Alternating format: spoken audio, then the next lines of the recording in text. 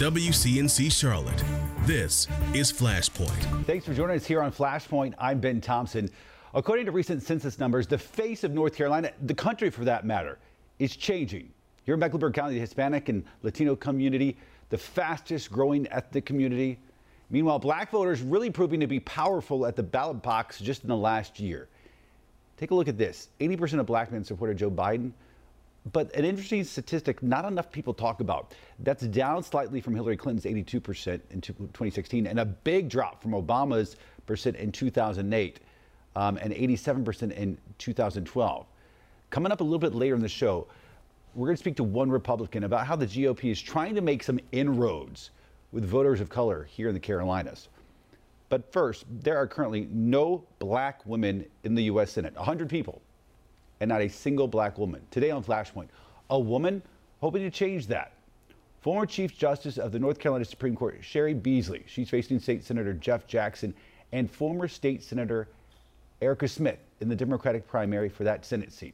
Over on the Republican side, the big names are U.S. Congressman Ted Budd, former North Carolina Governor, former Charlotte Mayor Pat McCrory, and former Congressman Mark Walker. Democratic candidate for U.S. Senate Cheri Beasley joining us today here on Flashpoint. Ms. Beasley, thanks for joining us. We appreciate it. Oh, thanks for having me, Ben. So first of all, I'll start with the softballs, okay? Why are you running?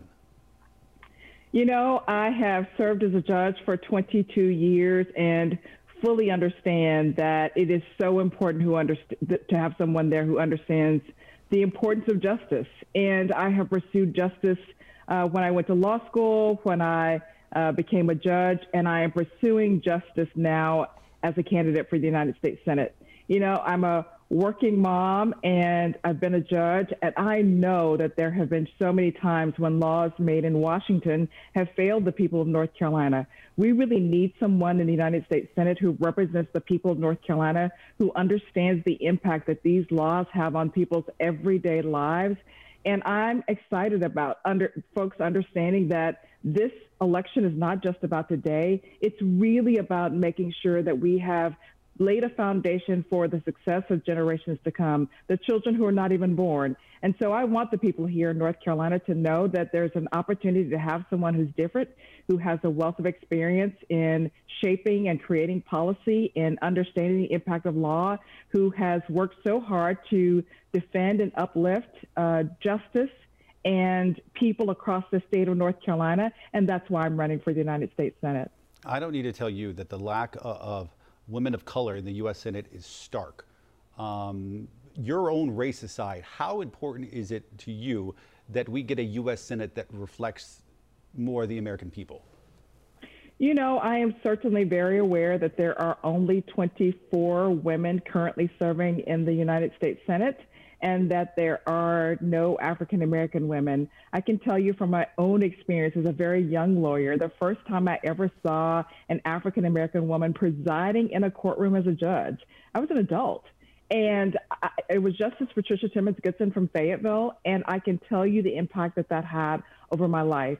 So I don't sell short the importance of my voice being heard on the United States Senate floor, but I'm really running to serve the people of North Carolina, to fight for access to health care. We have grave issues here. We're in the middle of a pandemic and people have great needs. So I'm excited about offering myself as a candidate for the United States Senate. Looking at fundraising, it looks like you're outpacing just about everybody else in this race right now. That said, I want to ask you, because it's been noted in the news recently that you've had two top campaign officials recently quit. Typically, in a campaign that's going really well in fundraising, you're not having people at the top quit. Why do you think you had two of your top people, finance and campaign manager, step down? You know, I'm very grateful for the strides we've made. I'm so grateful to all the people across the state who have been really excited and enthusiastic about my candidacy. I'm excited about the strides and the hard work that my team has made. We're expanding our team now, really excited about where we are, and really excited about continuing to move forward, continue to meet the people across this great state, to listen, to hear about their issues and concerns, to be responsive in the most appropriate ways. You've held statewide office. You are a known entity. However, Jeff Jackson, really well known here in the Charlotte area, of course. Why are you, do you think, in your view, a better candidate for the Democratic nomination? Well, you're right. I have served in statewide elected office for over a decade, and I'm the only candidate in this race who, Democrat or Republican, who has won 2 statewide elections. 2014 was a very difficult year for Democrats, not just here in North Carolina, but across the nation, and I was able to be successful in my statewide election to the Supreme Court, and then, of course, I ran and was successful in 2008 for the North Carolina Court of Appeals. So this is about experience. I'm the only candidate who has run an entire branch of government with over 7,000 staff and employees and court leaders and administrators, and led a branch of government through creating policies around paid family leave and really moving forward on the school to prison pipeline and family leave policies and court access and through the pandemic. And so this is about understanding and creating policies that shape people's everyday lives and understanding the impact of those laws. And it's also about being successful in an election.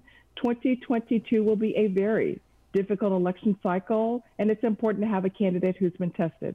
I've been tested. I'm so grateful to the people of North Carolina who have been excited about my candidacies in my respective elections before now, and really excited about continuing to have those constructive conversations with people across the state about the things they care deeply about. Pat McCrory, already taking aim, said on Twitter a few weeks ago that you are aligning yourself with extremists within the Democratic Party who are anti-police. I want to give you a chance to respond to that. I don't even really know what that means. I have served as a judge for 22 years. I have had great working relationships with law enforcement and law enforcement communities, and really excited about continued support from law enforcement and bipartisan support.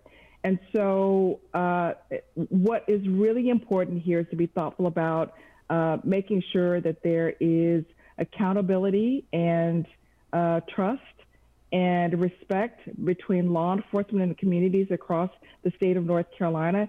And the best way to do that is through federal legislation like the George Floyd Justice and Policing Act, but it's also about making sure that we're having constructive and open conversations among law enforcement leaders and lawmakers.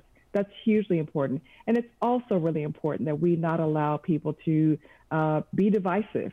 North Carolina is facing some real difficult challenges, and the one thing we need to do is to really strive to have leaders who are going to unite us and not divide us. Running for Senate, no doubt, extremely difficult, but also just being in the Senate right now is can be a fine line of walking a sort of a thin rope. If you were in the Senate right now, how would you come down on things like you've got the voting rights, but you've also got the filibuster? Are you, if you were in the Senate right now, would you be okay with getting rid of something like the filibuster for the bigger picture of, say, voting rights protections or some of these other things that the president wants to get passed? I am very concerned and understand that here we are 56 years after the passage of the Voting Rights Act, and we are still fighting for basic, fundamental rights around the right to vote. I'm deeply concerned about that. And I also know it's been almost 200 days the Senate has sat on the For the People Act. And the For the People Act is exactly what the people of North Carolina want passed. They want to know that there is voter protection. And they also want to know that there will be a senator there who's going to fight to protect this very basic and fundamental right, the right to vote. And they don't want the Senate to play around with that. And so we need to be respectful of that. I certainly would fight for and vote for the For the People Act. We must be clear that the legislation that 48 states around this country have either passed or proposed, that legislation is certainly anti-North Carolinian, and it is anti-American. And so I would absolutely fight for that. It's important that if that's the kind of legislation that people across this state and this country are supporting, that the senator ought to do the same. How would you describe this administration's reaction and handling of Afghanistan over the last couple of weeks?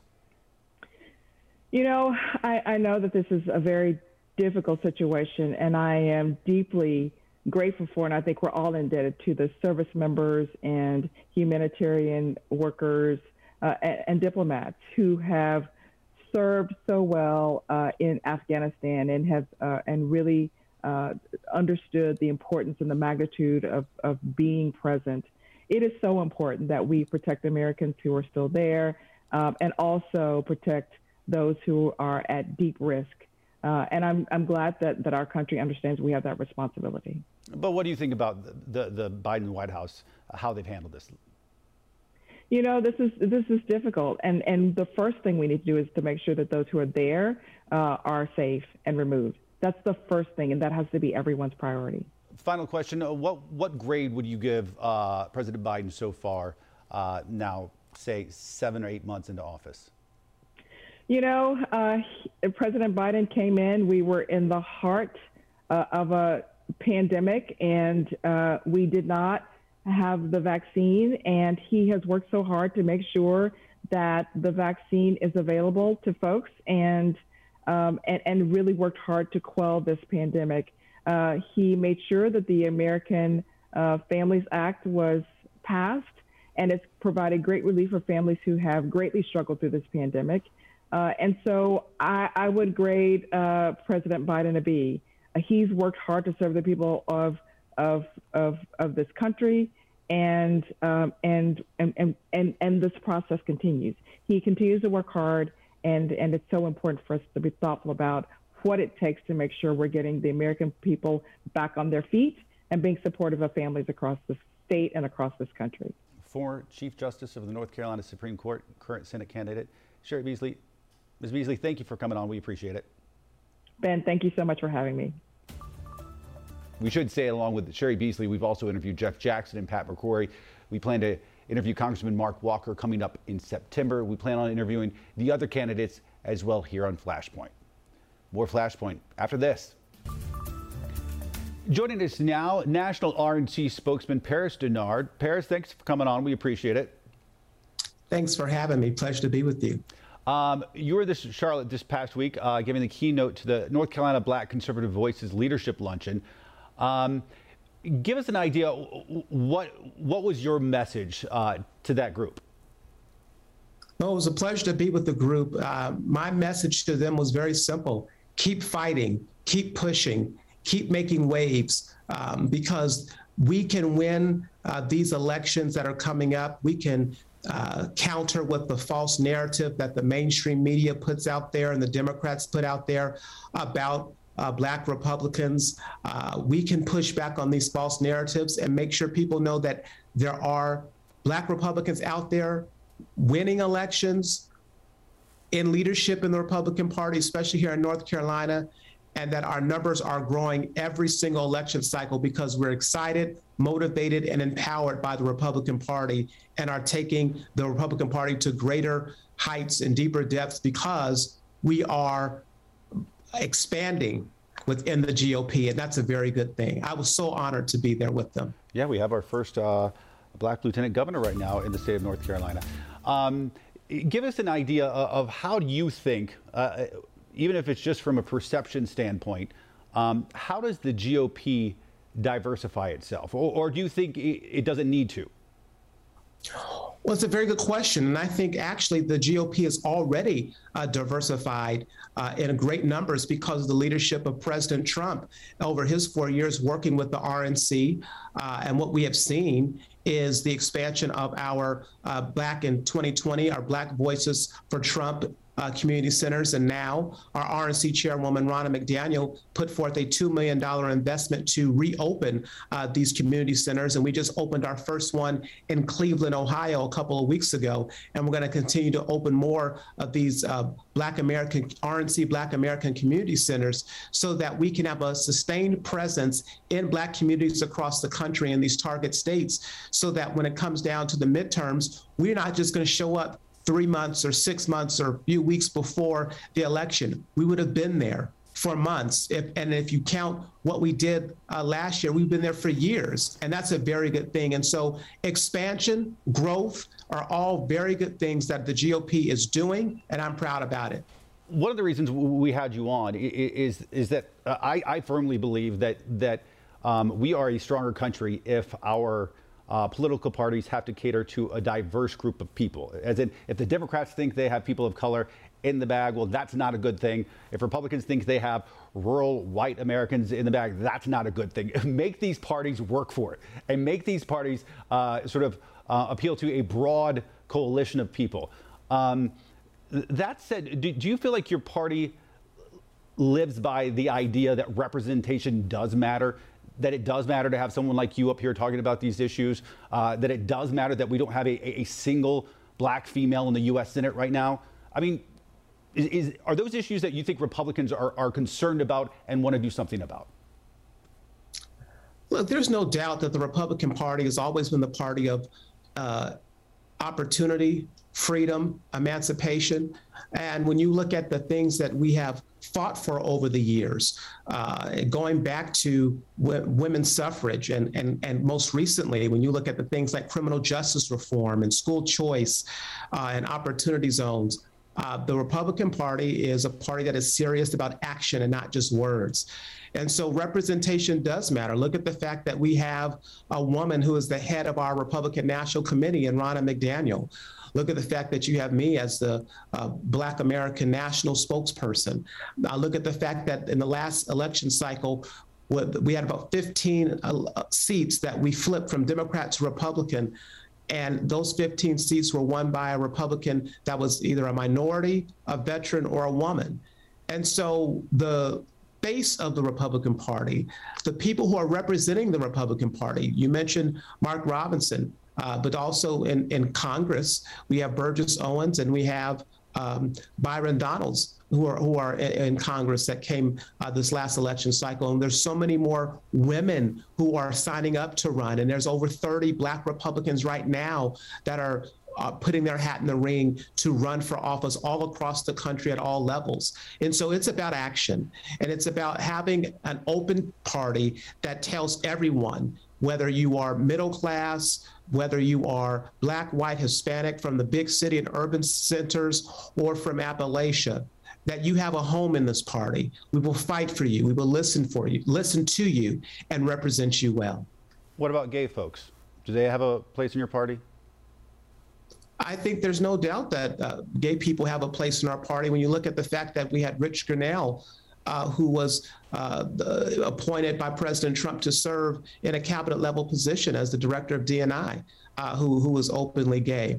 When you look at the fact that we have the log cabin Republicans that are a vibrant part of our Republican institution and active and doing things of that nature in terms of getting out the vote and supporting Republican candidates.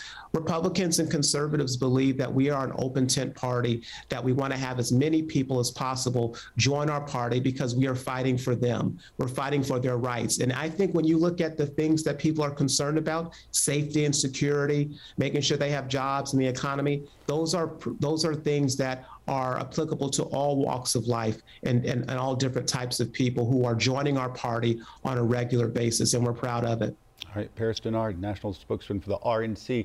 Paris, hope you enjoyed your time here in Charlotte, and thanks for chatting with us. We appreciate it. Thanks for having me. All right, more Flashpoint after this. Welcome back to Flashpoint. The city of Charlotte eyeing some new incentives to boost employee vaccinations.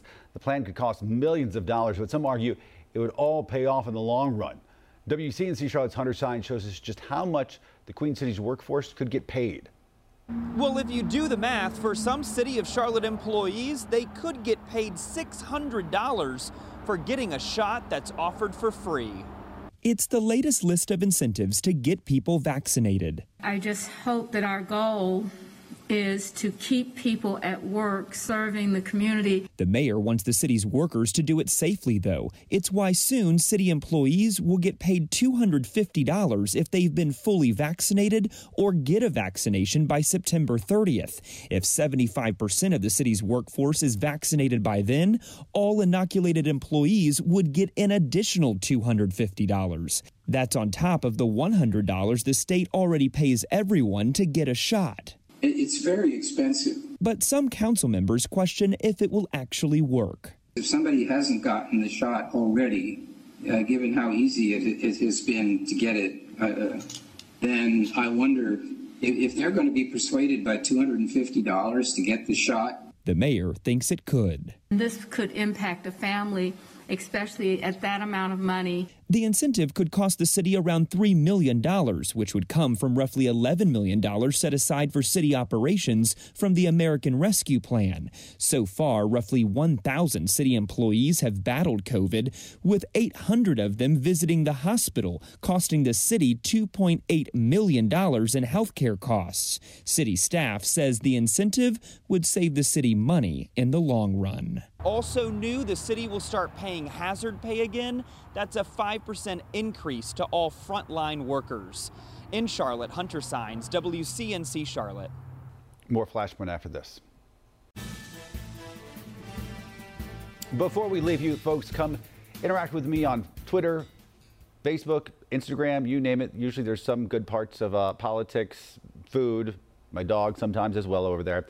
And if there's something you want us to cover on Flashpoint, let us know. And always remember, subscribe to our podcast as well. Have a great rest of your weekend and have a wonderful week.